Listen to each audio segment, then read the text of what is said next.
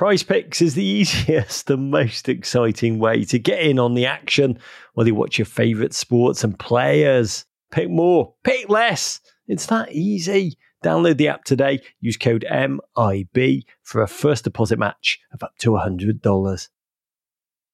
New Year's is now in the rearview mirror. By now, some of the excitement about our New Year's resolutions may be dying down, much like my excitement for Chelsea Football Club as we get further and further into the season. If you're looking for performance apparel that can help give you the extra push you need to keep up with your health goals, Vuori has you covered. Vuori creates incredibly versatile and comfortable activewear designed to look great in everyday life, in and out of the gym, or in my case, on or off the tennis court. Plus, Vuori is 100% offsetting their carbon footprint by offsetting 100% of their plastic footprint from 2019 and beyond. They are utilizing better sustainable materials for their products, empowering your best active life. With Vuori, you can feel good about the things you buy and also how they are made. Vuori is an investment in your happiness. For our listeners, they are offering 20% off your first purchase. Get yourself some of the most comfortable and versatile clothing on the planet at vuori.com/MIB. That's VUORI.com/MIB. Not only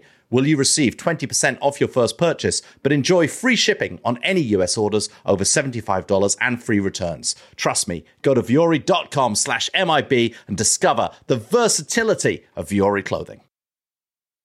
This is Rebecca Lowe, or Rebecca Lua, if you listen to Suboptimal Radio, and you are listening to Men in Blazers on the NBC Sports Network. It's unbelievable! From the Embassy Row studios in the crap part of Soho and from the kitchen counter in the crap part of West Hollywood, it's the Men in Blazers podcast, Rog. Oh, trap game midweek Premier League spesh. Spesh. I'm so excited, Dave. You are? Do you know why? Why? The New York Times, Yeah. the failing New York Times, never failed more, wrote about our pod, fake news, and you love this, didn't you? You texted me, actually. It was so stupid what they said. What did they say about our podcast, Dave? They didn't really say anything about our podcast in terms of the content or what we talk about or even being about football, soccer. They just said we have absurd levels of chemistry. I agree with the absurd part. An absurd level of chemistry. Absurd. I gotta say, Will Shortz must be rolling in his grave with the New York Times, writing that kind of level absurdity, fake news. I went home and I asked my wife, Dave, and I want to ask you the same. I was like, what could that mean? Absurd levels of chemistry. What does that even mean?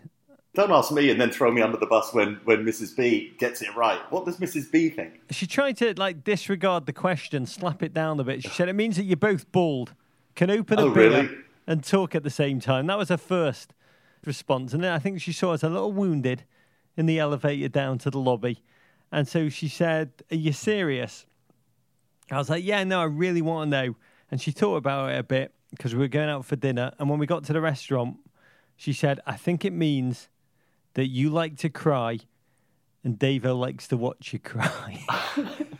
See, I don't think she understands. I'm with a great respect to Mrs. B, and I adore her, and she is right in all things. I think she might not completely understand our relationship. I mean, Rog, I certainly don't understand our relationship. I don't know why I love you so much, Rog, but I do. We come together, I've always said, for my favourite conversation of the week is the conversation I have with you on this podcast. And I would say the chemistry was there, Rog. I'm getting a little emotional. I would say the chemistry was there even back in the 5 listeners days when we could name them all. Shout out to Josh Cale.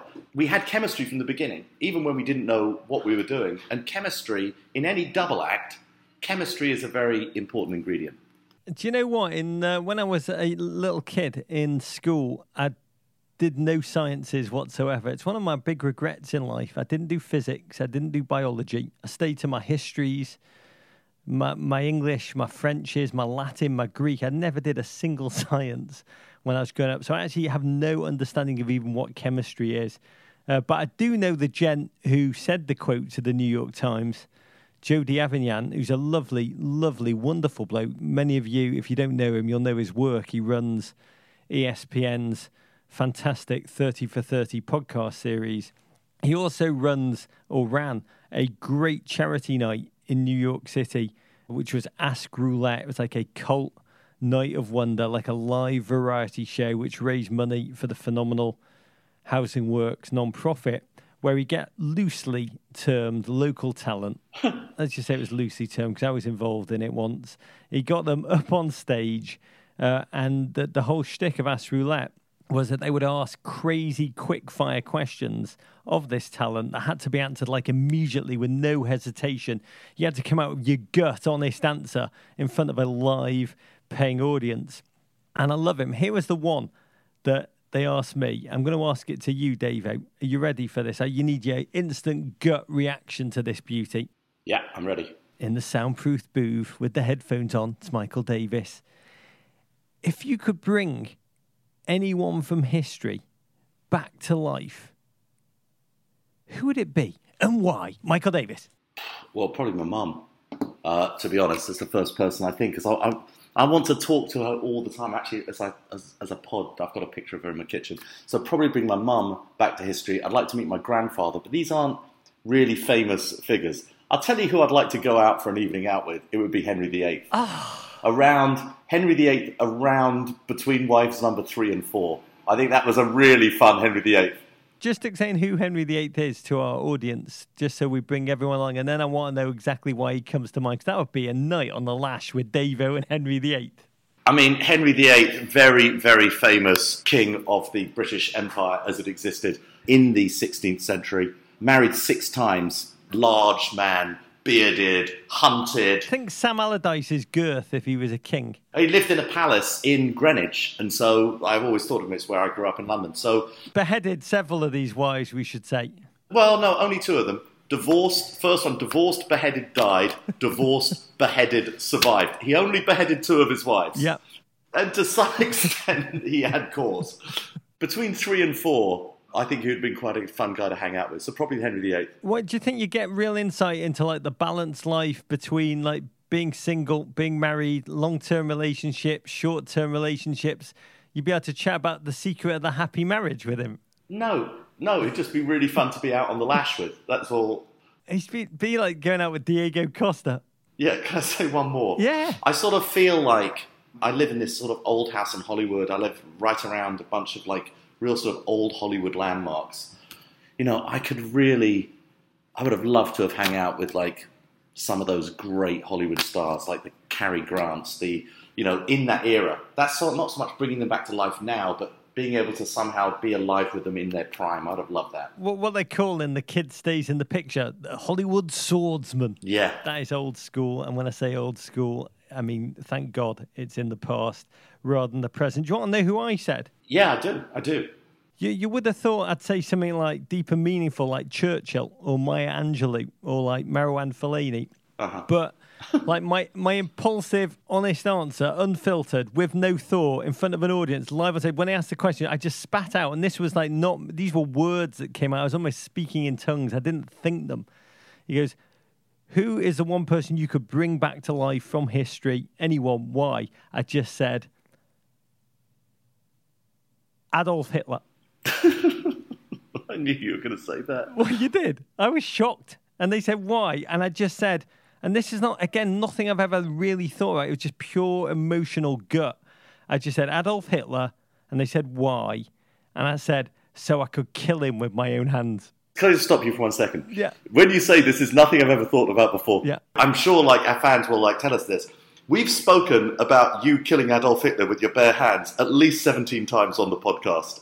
This is a recurrent thing. I was shocked. So I'd use that special power just so I could murder someone. I had so much anger, Dave. I realised so much hate that I carry just below the surface. I had no idea. Rog, your hate and anger is okay with Adolf Hitler. That's completely understandable. It is permissible. Like, that's okay. If you could just limit it to there and not Chelsea Football Club, that would be wonderful. Is Marco Silva in the grey zone, or is that permissible too?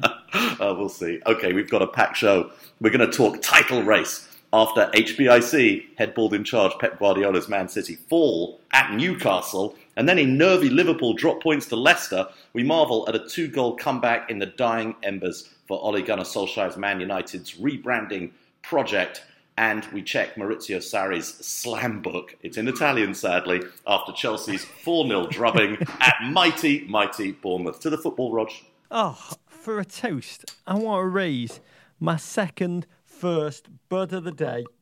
Oh, to GFOPs. Oh, smells so good. Across the Midwest, in that sub-Arctic freeze, humbled by nature. Oh, stay warm, Midwest, is what I'd say. I've talked before on this pod about one of my favourite ever life experiences when I lived in the Midwest in Chicago. After a night of drinking, of carousing at the Great Hop Leaf Bar, I stumbled onto the elevated platform, the L, in the early hours of it was a truly freezing morning. It was absolutely terrifyingly cold. It was snowing. The Chicago wind, the hawk, I love the hawk, was just ravaging the exposed platform. Totally deserted this place. And I am so bloody cold. All I want to do is to try and walk to the end of the platform and find those heaters that they have at the end of the Chicago platforms. And as I do, I kind of stumbled past a tiny old Irish man. I thought the platform was deserted, but no, there was one tiny, really old Irishman just standing there, unbowed, uncowed, in the wind. He was wearing this camel overcoat and pork pie hat. It was like central casting. And as I walked past him, just me and him on this platform, he smiled, he winked, and then he quipped, "'Tis a wonderful night to be alive." And then the train just blew past, came. I was on it before I knew it. And I'll say, Davo, his words have never left me. Even though, to be honest, and I was telling my kids this, I'm not sure to this day whether that Irishman was ever truly there or not, just a figment of my imagination or real. But I want to raise Bud Fam Blood Fam to that Irishman, my beer, to staying warm, and to the truth that we all share, that every night is a wonderful night to be alive. Don't get me wrong, I love that story, but just as you were doing it, it occurs to me as I was holding my glass of Pinot Grigio, Rog, it did occur to me, it's one of those toasts where you hold up your glass and you're so dying to drink what you've got in your hand, and yet you've got to go and listen to the whole story, which is the wind-up for the toast. Oh, there's nothing better than the breakfast Pinot Grigio, Davo. That's exactly what it's called on the label. Davo's been on the lash. On the lash with Henry VIII. Okay, Rog, we're going to start right off. Newcastle 2, Man City 1, with the chance to close the gap on league leaders Liverpool, well, at least temporarily, playing a side they hadn't lost to in 22 games. A lackadaisical City crumble at St James's Park despite Sergio Aguero scoring just 24 seconds into the match. Nice tweet, Rog. The Toons' shocking comeback started on 66 minutes when massive Venezuelan Salomon Rondon poked the equaliser past Ederson. They then took the lead on 80 minutes when Matt Ritchie fired home a penalty gifted by some clumsy Fernandinho play. Just a massive, massive result at both ends of the table, Rob. Oh, let's raise a glass to midweek trap games, Davo, because this one was about as close as we might ever come scientifically to watching football played in the upside down. Let's remember, let's go back before kickoff. This was meant to be the game in which Apex Hunter, Manchester City, were destined. They had to gain this competitive psychological advantage on their prey, Liverpool, because for the first time in forever, they were kicking off before Liverpool rather than trying to hold serve and play after them. And they entered this one having blasted 28 goals in their previous 6 matches, and they were facing Newcastle, a patsy of a team. They'd won the last 8 in a row against them. I mean, why play the game? City were surely going to win, heap the pressure on Liverpool, who were playing the day after. So it was no surprise when Newcastle, they appear to have done bloody well statistically when you think about it like that, to have held City at bay for 24 seconds. Aguero's goal, the cue for Newcastle fans to take up their "we want Mike Ashley out" chants. And Robbie Earle. Oh, Robbie Earle dropped the top qual humour, Davo. Normally a manager says keep it tight for the first 20. They mean minutes, not seconds. The best Robbie Earle is improv comedy Robbie Earle. But it turned out, Davo, to be one of the earliest, and you are the keeper of the scored 2 early goal records in history, Davo. I would argue it was one of the earliest and most seismic scored 2 early goals ever scored. They scored way too early, but it breaks some of my rules, because I sort of think that if you're the apex hunter and you go up to a team like struggling to stay out of the relegation zone and you score that early, it's sort of good. You're trying to like knock the stuffing out of the team. That's usually a good time to score that early, Rog. But instead, City do what we've seen them do so often of late. Yep. Like a malfunctioning MacBook. They just went to sleep. I mean, this was a game, to be clear, that first half, if you watched it, it was there to be won. Newcastle were there to be torn apart.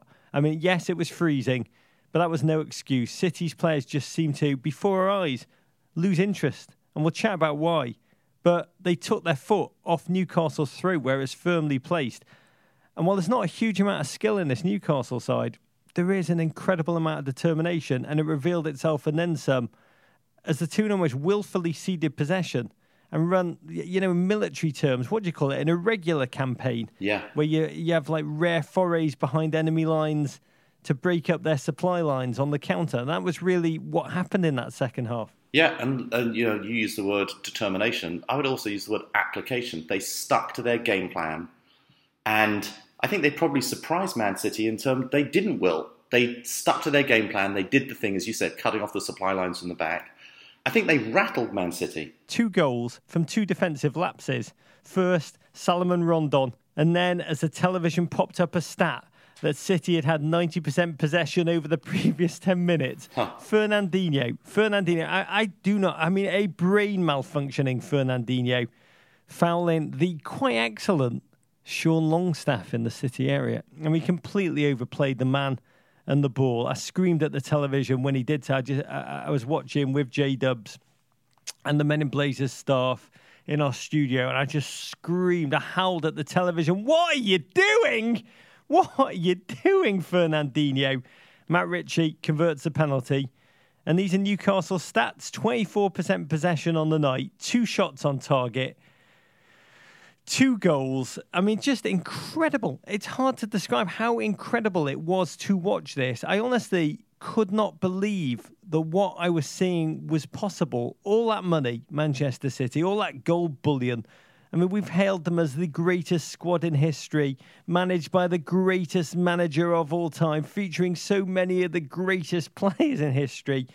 Against Newcastle. I mean, a team whose fans only seem to turn up so they can protest every game because their owner's such a sadistic cheapskate. It's hard to believe, David. Yeah, but Rog, this is why the Premier League is so good. This is a team with fantastic players, Premier League level players, every single one of them, international level players, almost every single one of them, with a coach in Rafa who is one of the best managers in the world, still like plying his trade for some reason up at Newcastle United. And they had a game plan. You remember I told you when I came back from vacation over Christmas that I was, with Steve Parish, the chairman of Palace. He'd showed me before the game against Man City that when Palace went up to the Etihad and won up there, he showed me the 45-page PowerPoint that Palace had prepared for their entire coaching staff, their entire squad on this is how we're going to go and play against them. Every single matchup, every single zone of the field, every single scenario. And you sort of read it before and you think, wow, this is unlikely that they could ever sort of pull this off. And then you watch the game and you realize that PowerPoint is actually taking place.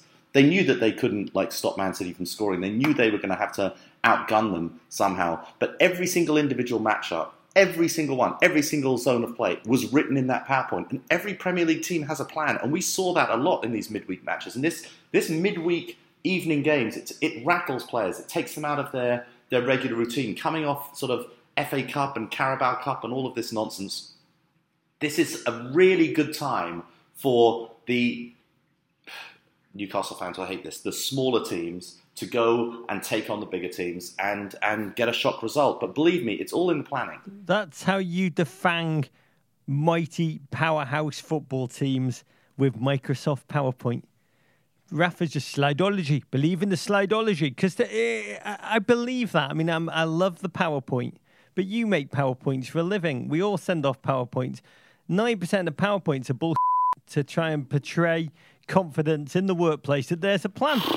And this was something far more magical than even the greatest slideologist could ever knock together in PowerPoint. Because it was like watching the Titanic sink, something that was considered unsinkable, just slipping below the waterline 160 minutes after hitting the iceberg. I mean, I've got to say, huge credit, because a lot of the talk is about Man City after a game like this. Huge credit to Newcastle United. Their starting 11 cost 52 million. And this was a night where you looked at your Newcastle United supporting friends and they look back at you and they got a feeling like, imagine what we could be.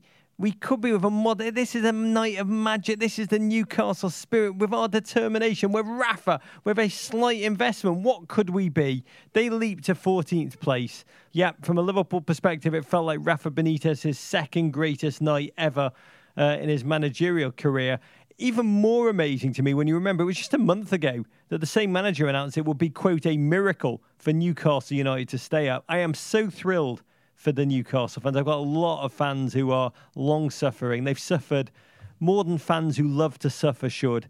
And for one day, it felt amazing to be a Newcastle fan, which to me is what football's all about. We should also note, great week for Newcastle fans. Club finally did spend some money buying our friend Atlanta United GFOP, Miguel Almiron, as a playmaker. Please God, a playmaker extraordinaire. We'll see. $27 million fee. Big moment for MLS. I tweeted this, which for so long has avoided, you've talked about this a lot, Davo, avoided being a selling league, a stigma, we don't sell. We all know there's a global hierarchy of leagues. Atlanta United's brilliance was simply to acknowledge that exists, know where they are on the food chain, act accordingly. It's how global football works. I hope this mega sale is the first of many, and Godspeed Miggy. But Manchester City, Davo, they have now dropped as many points this season as they did the entire last campaign. They've lost to Leicester, Palace, Newcastle, after taking the lead on all three occasions. Why do they go to sleep for such long spells of games they should win? It's like they're bored, something we've talked about on repeated occasions. Guardiola's a very good manager, but you've got to continue to motivate these players week after week after week. And you just wonder whether they are tuning out. This, he gets so, this is going to be a theme that's going to come up in a few games this week, but he gets so frustrated when he doesn't see perfection.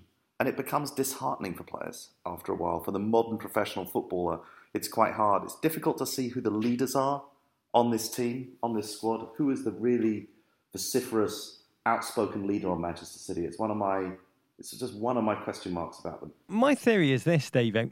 Over time, I think players tune Pep out. I mean, he is a genius. I don't doubt that. But I think the quest for perfection must be exhausting. I mean, we often marvel at those games. We've seen them early in the season. City are 5-0 up, it's the dying seconds, and the cameras cut to Pep on the sideline going mad because Raz has done a step over or John Stones gave the ball away cheaply. If you're listening to this podcast and you're a parent of teens, or many of you are teens yourself, you'll know as a parent, you've got to pick your battles. If you get angry about every infraction, every messy room, every terrible table habit, every curfew that's busted, your kids start to tune you out. And so I've got to think it is with Pep, which is why he burns out around the 3-year mark. The intensity, the detail, the human madness that he brings for players who are merely mortal, it just must be impossible to sustain. The loss wasn't so bad because of what happened at Anfield, Roger. Liverpool won. Leicester won. Could they take advantage and extend their lead at the top of the table? No. Well, it looked that way after they grabbed the lead on just 3 minutes through Sadio Mane. But a goal in first half injury time from good old slabhead Harry Maguire. What a finish, by the way. It earns a point for perpetually under pressure Claude Puel and his foxes. Liverpool do go 5 points clear atop the table, but it could have been 7, Rog. Yeah, I mean, Klopp reportedly, I love this, did not watch Manchester City lose Tuesday. He told the media, to watch a movie with his wife instead. What movie do you think Klopp Netflix is? That's interesting. How he relaxes. I'm trying to get my head around it completely. Yeah, Crazy Rich Asians, funny. Yeah, good. I have no idea. No idea. Oh, I bet you. I've tried to think through, like, be the Klopp. What would you watch on repeat if you were him? I bet you, I put a lot of money on this, actually. I don't like to bet on football, but I put a lot of money on this. I bet you Jurgen Klopp only watches Schindler's List. or if I'm wrong, it's Inglourious Bastards. One or the other. I bet you he really gets a kick out of Lieutenant Aldo Ray. I just don't think that's what he watches.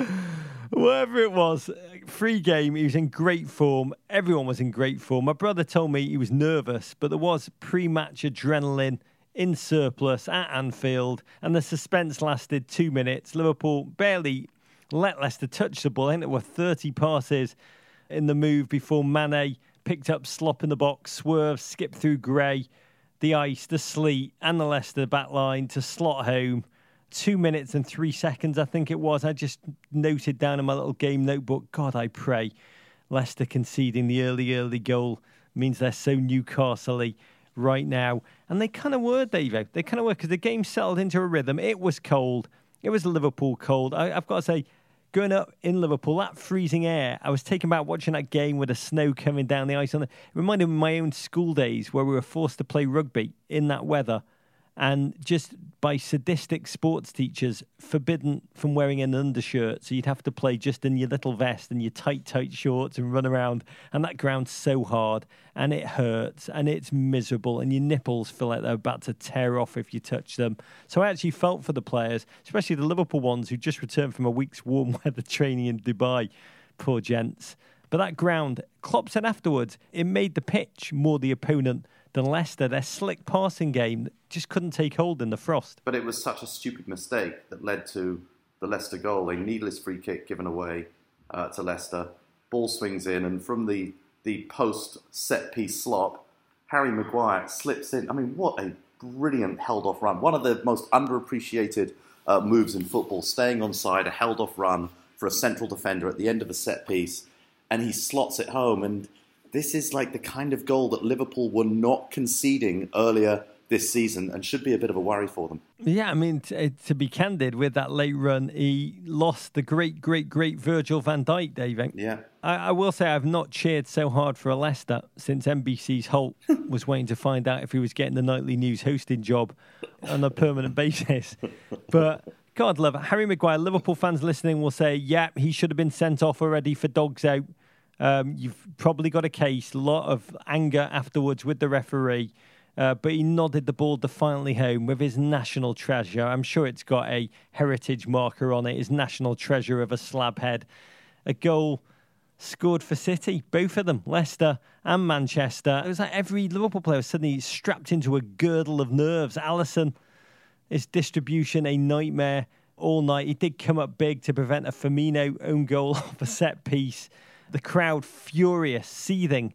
That Keita was not awarded a penalty and he should have been. Yeah. But Liverpool did not threaten much more than that. I was sure in the second half that they were going to do that thing they do at the end of games, that old mishit Virgil van Dijk shot bouncing twice off the crossbar into Origi's shoulder in the last second thing again. They even brought on Lallana and Sturridge, who I truly feared were both the unexpected heroes who would step up to write their name late into law, but it was not to be. Huge performance by Leicester, so defensively impressive. God, I will say Leicester losing against Southampton, Newport and Cardiff. Cardiff winning against Chelsea and Man City, now a point against Liverpool. An amazing stat, the first one's Klopp has dropped against a non-top six side this season. Did it feel like a loss for Liverpool and reprieve for City, Davo, or in the scheme of things, not that bad a result for Liverpool? Which is it? Oh, no, I think this was bad. I mean, they had a chance to really put some space between them and their challengers. And this not only keeps City in the title race, they would have been in the title race anyway, but keeps them closer, but it keeps Spurs, I've got to say, it keeps Spurs in the title race as well. There are a lot of games to come between the top six for the rest of the season. And I still think it's going to be very, very close at the end. What does your Pinot Grigio say? What does your morning Pinot Grigio say? Take a sip. Tell us. Still says Man City. They're still the champions. They're still the Premier League champions. Pep Guardiola has won title after title after title. I just feel like City's defence, with all the injuries at Liverpool, I feel like Liverpool have still got some problems at the back. I still like City for the title. 14 games to go. Best Premier League title race in forever. Liverpool still have to get over the prospect of me going on Morning Joe on Monday to talk about how they are going to win the title for the first time in 29 years and curse them. The nerves are going to ratchet up. West Ham are waiting Monday afternoon. Men in Blazers to follow live shortly afterwards. Bring it on. one of the remarkable games this midweek, Rog. Man United 2, Burnley 2, dead and buried, 2-0 down in the 87th minute. Ole Gunnar Solskjaer's side claw their way out of the grave to rescue a draw. The rough and tumble Clarets had gone ahead through Lancashire, Bash brothers, Ashley Barnes and Chris Wood, but an 87th minute Paul Pogba penalty and a 92nd minute winner from Swedish Phil Jones, Victor Lindelof, makes it 8 wins and 1 draw in 9 for OGS. United are now just 2 points off the top 4. Roger, amazing game. Amazing. We should say United fresh off a dominant and tactically brilliant FA Cup scalping of Arsenal. Followed it up with a fairly cumbersome, sluggish performance for most of this one against a respect organised Burnley. Combination of fine, last gasp defending and uncharacteristically sloppy Rashford finishing. And I guess the fact that Lukaku was playing for United kept them in it. Burnley worked hard. Tom Heaton, magnificent. He was, I'd say, simply De Gea-esque in the Burnley goal in that second half. And his return and the related replacement of one Joe Hart that came with it has really changed Burnley's season of late. And when Ashley Barnes, Wolf Blitzer, that every time I say that, I want Wolf Blitzer to come on our show. So bad time. Wolf, if you're listening and you like shows with absurdly good chemistry, get on this show. Ashley Barnes, Wolf Blitzered the ball into that situation room. It was the first time in the Ole Solskjaer era that United had been behind, and it was soon worse. Yeah. Chris Wood, left alone in the area, nodded it home 2-0, and it felt for a minute, Davo, that with Pep's team just imploding all over the field at Newcastle, this was the night that the entire city of Manchester had become crap at football. But United, they came back at them. And as we've said all season about Man United, they got some really good players, Rog. They got some really good players. Yeah, I mean, it was the arrival of Lings off the bench, Jesse Lingard and Alexis, respect to him. They came on, and it felt like watching United of old for the last quarter of the game, just hell-bent on dragging themselves back into a game under Sir Alex, confident. Yeah, they missed Martial out with a knock. Big re-signing, new contract today. That is a bellwether of the current mood of the locker room, that he has signed a new contract. Pogba, yeah, you say a fairly modest, relatively normal penalty for him. Yeah. And then right at the end, Lindelof is first as a Manchester United player, a symbol of his personal rebirth. And you'll say real character displayed by Ole's team. And to me, it is the greatest evidence of Ole's magical United touch that they've become appointment viewing once again. You know, under Jose, I'll be honest, I did tune into every game, but it was guilty pleasure viewing. It was like rubbernecking. You wanted to see the crashes, the blow-ups, the self-sabotage, his angry faces, the Pogba sulks on the bench. Now you watch for the entertaining football again, which is as it should be, David. Well, yeah, and you're watching players turn it on for their manager, enjoying playing within, whatever system this is. It sort of feels sometimes like he's just letting them play football. But it's great to watch, and leaders all over the pitch all of a sudden. Leaders everywhere, amazing players coming off the bench. To have the talent of Jesse Lingard and Sanchez coming off the bench, I mean, it must be terrifying for those poor Burnley players. I will say, you're right, these players who are full of fear have turned into leaders, and how they react to the drop points is going to be fascinating to watch this weekend. Okay, Ross, Bournemouth 4, Chelsea 0. Maurizio Sarri's team respond to their manager's criticism following the Arsenal game by absolutely capitulating on the South Coast. A Josh King brace and goals from David Brooks and Charlie Daniels. I actually laughed out loud when the Charlie Daniels goal went in. Left Bournemouth fans olaying by the end of the game. Chelsea slide out of the top 4. That was quicker than a slide. And their cigarette-loving Chelsea boss is now bookmakers' second favourite to be the next Premier League manager to leave his position after the aforementioned Puel at Leicester. Chelsea's first 4-goal loss in 853 Premier League games, stretching back to September 1996. A hammering delivered by Bournemouth, tiny Bournemouth, loser of their last 9 straight against Big Six teams. I mean, this wasn't even a full-strength Bournemouth side. Out Callum Wilson, Chelsea target, and Jefferson Lerma out. But my God, they're fleet-footed forwards. David Brooks in particular, they treated it almost like it was an audition to join the Chelsea front line. They had the kind of clinical finishing that Chelsea have just lacked over the past month. They tore that Chelsea back line over and over again apart. Now, Davo, I, as you know, am not a manager, but it is no surprise to me that the club whose manager has not said that his players are tactically subpar, mentally suboptimal, and called out his best player for lacking in leadership, beat the club whose manager has. Do you feel the same? Yeah, totally. I mean, it's ludicrous. I mean, as you know, I've been a massive doubter of Maurizio Sarri all season, even when it was going very well at the beginning. This tactical inflexibility just does not work in the Premier League, especially when you do not have the players to go and play his tactics. It's pretty clear what teams are doing against Chelsea. They're just targeting Jorginho and just cutting off the whole game and forcing Chelsea to play a game where, you know, you've got quite slow wing-backs trying to sort of come up the side and deliver balls in for poor N'Golo Kante, playing often as sort of trying to play in the Frank Lampard role. It's a very, very strange thing to go and watch. Usually, Rog, Chelsea managers only start losing the dressing room after 2 or 3 seasons. The fact that it's happened so quickly is a testament to Maurizio Sarri and his unbelievable lack of human skills. Yeah, I mean, this Chelsea side, they seem to have only 2 gears, which is winning titles or downing tools. And here's my worry for Sarri in his first season. I mean, Antonio Conte, in his first season, he did destroy the players in the media, but they responded by going on a winning run and marching to glory. Sarri has ripped the players several times. He's eviscerated publicly his jewel, Hazard, and they've responded by surrendering to Bournemouth. I mean, post-game, again, he kept the players locked in for a 50-minute bollocking in English or Italian. I don't know what he's doing. Whatever it is, it's not working. Is he taking a leaf from the Jose Mourinho self-immolation playbook with new added cigarette butts? Or is there something more kind of shrewd 4D chess that's going on, like he's trying to push Hazard out?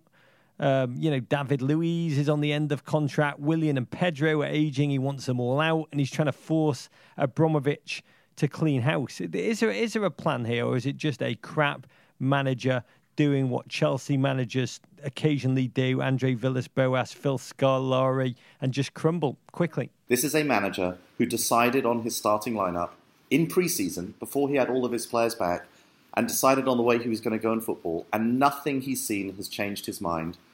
Most Chelsea fans still believe that our best defender is Anders Christensen, who's still not playing. David Luiz just trotted around in this game and was hopeless. Poor guy, probably unconscious after being knocked in the face early on. You know, just very strange. And really, it's the lack of heart more than anything else. You know, Chelsea played pretty well in the first half. You know, fantastic save by Boric, which prevented Kovacic from scoring from a very good move. They had plenty of possession, which they always have. And they had a chance. It was just the lack of heart, the crumbling after that first goal. That second goal, which is honestly one of the worst goals I've ever seen Chelsea concede, ever. It was Everton. Yeah, it was just an awful goal. Welcome, friend. And yes, credit Bournemouth. Fantastic play, but just that lack of heart. When you think of the Chelsea teams, and by the way, some of the less likeable Chelsea teams, but Chelsea have always had leaders on that pitch. Always had leaders on that pitch. You know, I can't think of a Chelsea era before now when you couldn't point out that's the character who's leading, that's the person who's going to lead them. There isn't a leader on this pitch. There's no one. It's Christian Pulisic. He's coming. He's coming, maybe. Who knows, Rog? When you laugh at that fourth goal, what is that laughter of? Laughter of sadness, laughter of folly, laughter of the madness of men? I mean, partly it was actually laughter because I was quite happy for Bournemouth at that stage. Like when you're 3-0 down and you're at injury time, you're not trying to get back in the game. It was just a moment of pure joy, but just watching the looks. You're such a nice man. No, but watching all the looks on the faces, you're not trying to win a game at that point. Just watching the looks on the faces of the Chelsea defenders and Kepa looking so forlorn in the goal, like just trying to process what is happening. He doesn't even know what Bournemouth is. He doesn't even know what Bournemouth means. You referenced that they haven't lost by 4 goals. The last time they lost by 4 goals, they did actually manage to score one. I think they lost 5-1 to Liverpool. It is inconceivable what is going on right now at Chelsea Football Club. Dave, a big man, feeling warmth and happiness empathetically for global Bournemouth fan base, because they probably had a day that they will remember for ages. Chelsea, though, is this the team that began with 5 successive victories and beaten till late November? Oh, worse. City, Liverpool, United, all to play away still. And a top 4 place beginning to look like a I mean, this is the interesting Abramovich decision. It's within touching distance. It's under control, but it is a uphill climb with that locker room smouldering. And you've got to think, Sarri, he's probably got to fear the third coming of Portuguese Billy Martin. Jose Mourinho, Dave, good God, please make that happen. Bring him back. Yeah, I don't know that that's going to happen. But he's got to rotate the squad. He's got to give, some players a chance. He's got to have Callum Hudson-Odoi, Ruben Loftus-Cheek, Ampadu, some of the younger players. He's just got to introduce them. He's got to build some competition for places. That's the only way to motivate professional players. The only way. Bob Bradley still available. Okay, Tottenham 2, Watford 1. Spurs come from behind and earn this round's only victory for a top 3 team. Craiger's Cathcart put the Orns ahead on 38 minutes. A fresh off Asian Cup duty Son lashed home the equaliser on 80 minutes. And in the 87th minute, old double L's, Fernando Llorente, who had earlier missed an open goal from about 5 centimetres, went from donkey to goat, heading past Ben Foster for the winner. Spurs now within 7 points of Liverpool, just 2 off Manchester City. God love Llorente. There was something very heartening watching him. The relief that he's still an international level striker in his own mind. He's an international level striker like Tyson Chicken Nugget to Maida Chicken. But Spurs, big picture, what a week. Another year without silverware beckons. Out the League Cup and the FA Cup within 4 days. We tweeted that Tottenham can now focus on their top priorities of not winning the Premier League and Champions League elimination, which was cruel. And I'll say, as an Everton fan, I would bite your hands off if you offered me the type of failure that Spurs have experienced recently. I think they are such a spectacularly impressive club, and currently sitting with 54 points, at least 4 points more than they've ever had at this stage in a Premier League competition. So respect, really respect. But what I want to talk to you about, Davo, after this hard-fought, much-needed, impressive comeback win, another year, no silverware. Chelsea beat them in the League Cup semi-final on penalties. So close again for Spurs. Spurs and trophies, like Moses and the Promised Land. They can see it, they can almost touch it, but they can't enter. And Pochettino spent every press conference since explaining it away, claiming Spurs had no history of winning, which is kind of him saying, I shouldn't be blamed for the lack of trophies, and then saying, I don't think a trophy would help this club. I don't agree with that. That only builds your ego. The most important thing is being in the top 4 and playing in the Champions League, which I read as being, it's good that we didn't win a trophy. The ego, thank God we didn't win. The legacy of Pochettino at Spurs, which I think has been a phenomenal era, and I'm not ending it. Please God, it'll go on for a long time, but it may be without trophies. David, here's what I think we think differently about that. Does that matter? Yes. Yeah, it does. Winning trophies really matters. That's the point of being in a league. It's the point of entering a cup competition. It's the point of being in professional sports, to win trophies. But it doesn't mean that we can't admire what he continues to do at Tottenham and the performances he's getting out of his team. And he's still knocking on the door of this title. A sort of bad week for him, the loss to Chelsea in the semi-finals of the Carabao Cup. I don't think that's going to break his heart, but he would like a bit of silverware. But impressive. I'm still blown away with what he manages to do at Tottenham week after week, month after month, season after season. Here's what I realised, trying to make believe I was a Tottenham fan, which is not particularly scientifically possible, but I really tried. It made me realise I don't care about trophies. I don't watch sports for trophies. I watch to experience moments, feelings that we've always joked about that you're meant to feel in real life, but we're inured to. Emotions, I guess. And thinking about Spurs, I've talked to a couple of my mates who are Spurs fans. What is the big deal about winning? I think about life and football in the same. Any relationship, any marriage, friendship, living with a partner, even with absurd levels of chemistry, it's not all joy. You work hard, you make great moments happen, you revel in those great moments in the relationship. And it's the same with a football club. It's a two-way commitment to work bloody hard, to give something of value to each other. But I will say, though, when City lost on Tuesday night, producer J-Dubs turned to me at the final whistle and just said, Spurs are going to win this title after all, aren't they? And I'd love it. I would love it. Yeah, you know who won't love it? Arsenal, Rog. Arsenal 2, Cardiff 1. Unai Emery's men slide into the top 4 thanks to second-half goals from the quad-lettered strike combo of Oba and Laka. Cardiff did pull one back, but life for them is about much more than football at the moment. Roger, last week, a plane carrying the club's record signing from Nantes, Emiliano Sala, and a pilot, they went missing over the English Channel, Roger. Yesterday, cushions, presumably from that single-engine aircraft, were found on a beach in France. And heartbreaking scenes at both Nantes for their first game post this awful tragedy, and at Arsenal, where Cardiff fans celebrated the life of Emiliano Sala ahead of what would have been his debut.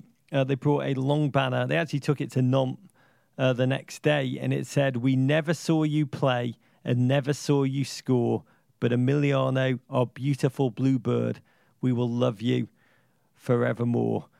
It's been gut-wrenching to watch this week of turmoil. Cardiff, the players, the manager, the fans grieving deeply for a man they never got to know.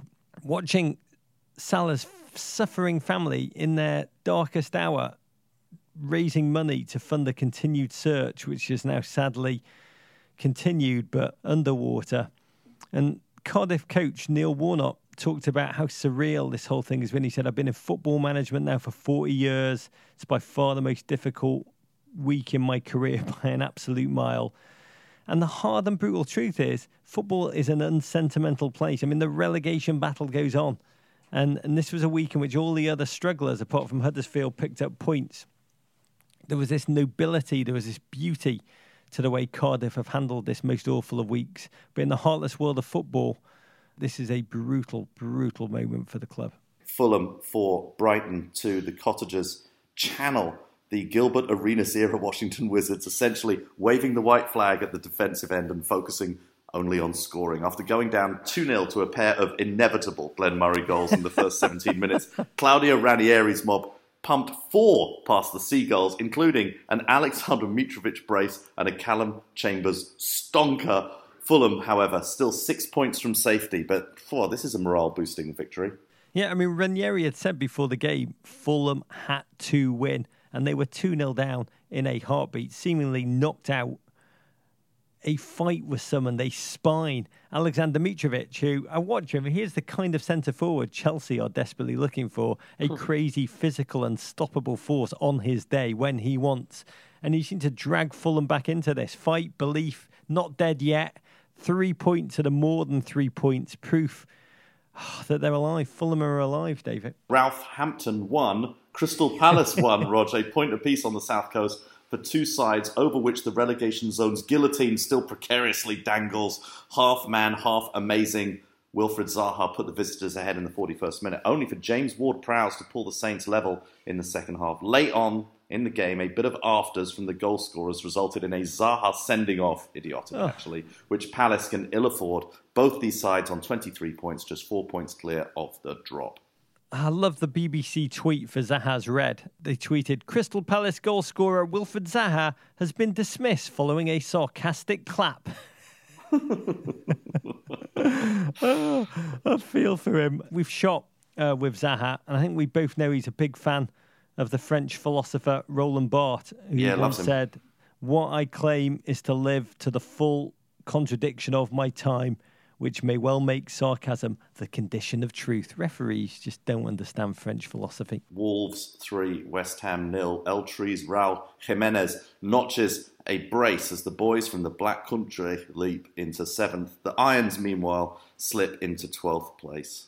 Huddersfield 0, Everton 1, Rog. Happy days. Richarlison scores to lift your mob over a team that is basically already relegated. We're sure this filled you with immense joy, Roger. Who cares? Honestly.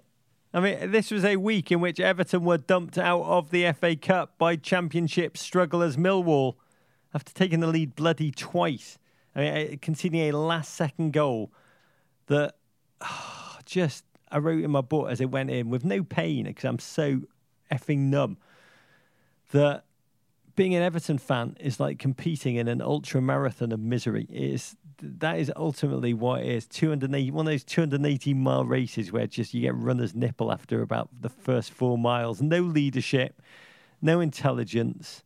I mean, this win, was in a game that was irrelevant because Everton's season is over. It's over, a wasted season. For me, going back to the Tottenham thing, devoid of any moments of joy that kind of shape fans' memories, bring families together. The great GFOP at Dante Florence sent me a commiserating German word that captures beautifully how I feel about my fandom for Everton Football Club right now. The word is Sehnsucht, which translates to, and I'm sure German listeners, I apologise for my accent, Sehnsucht translates to the inconsolable human longing for we know not what. A high degree of human yearning, often painful, particularly if there's no hope of attaining the desire. Oh, Rog. Okay. That's all I've got. Sehnsucht. Yeah.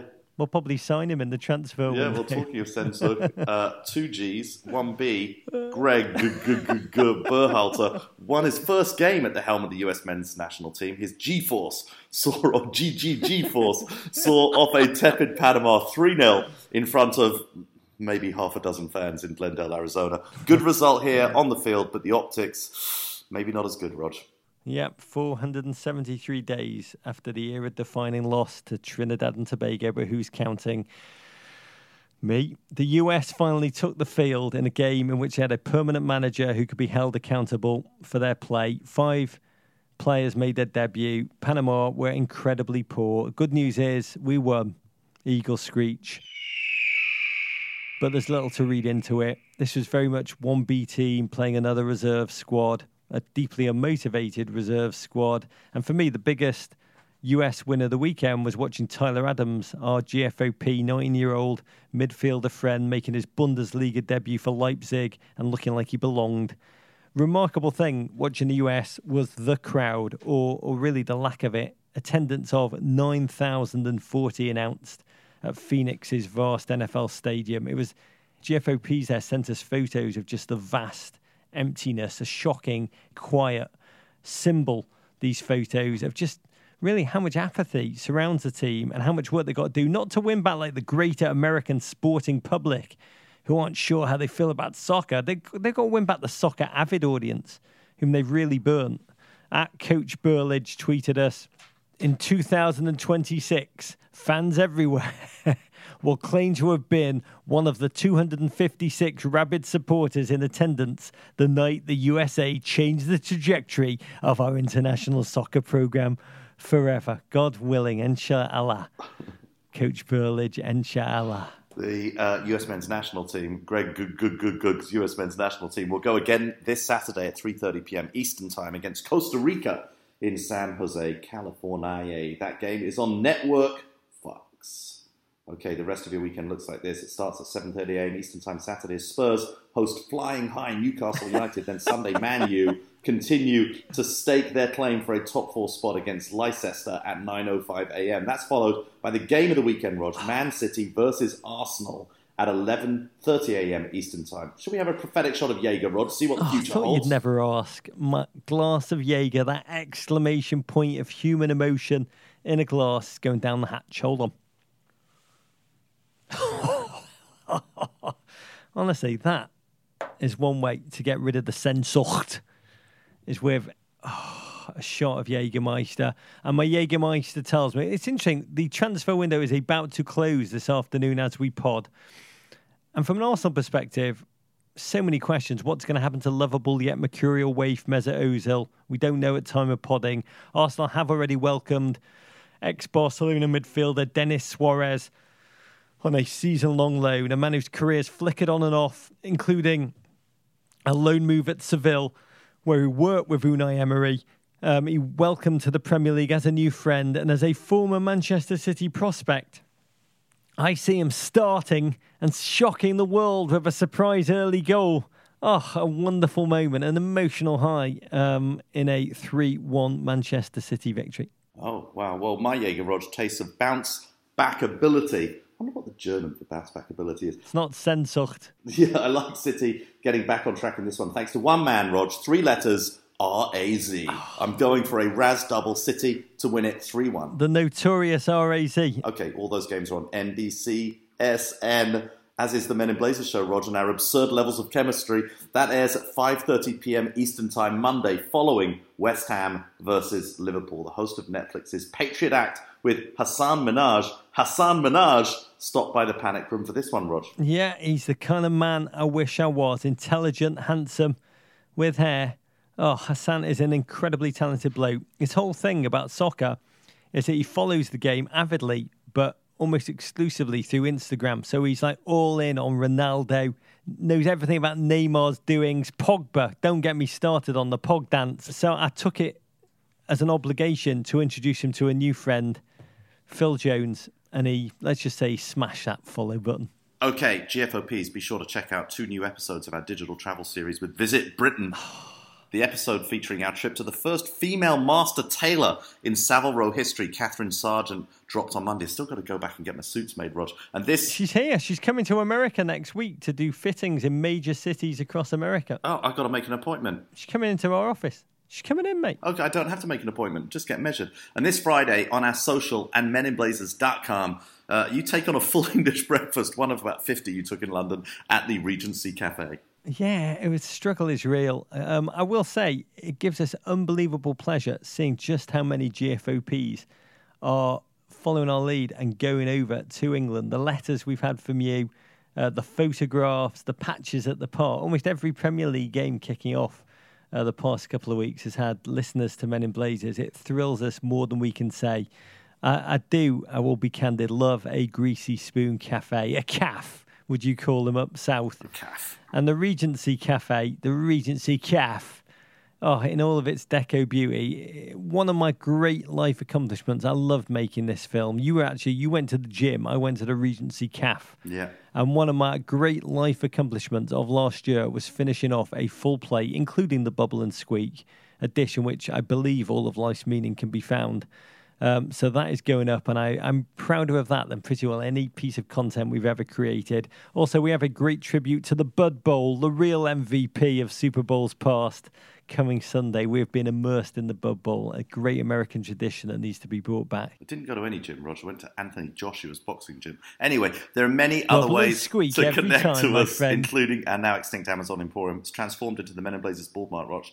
Anytime you buy something big or small from the Bald Mart, we get a tiny percentage that allows us to produce additional, albeit suboptimal content. What are you putting in the Bald Mart this week, Rogelio? A book! The Raven Master, My Life with the Ravens at the Tower of London, by Christopher Skyfe. I'm still on my memoir kick, and this one was an enchantingly quirky volume by Skyfe, a lifetime soldier turned Raven Master at the Tower of London. Yeah, this is a real job, a man whose job it is to take care of the 7 resident ravens at that beautiful, beautiful place. As tradition has it, if the ravens ever leave the tower, it will crumble to dust. London will fall, and an immense harm will come to England. And if you think your job had high pressure, just think about that for a sec. And Skyfe describes the job in which he devotes his life to the birds. He feeds them blood-soaked biscuits and disemboweled pigeons.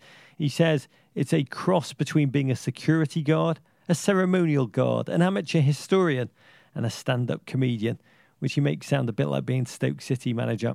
The book is a beautiful piece of storytelling. He just revels in history and in a city life essentially lived in nature. If you like odd Englishmen like Joe Hart, you will love this book.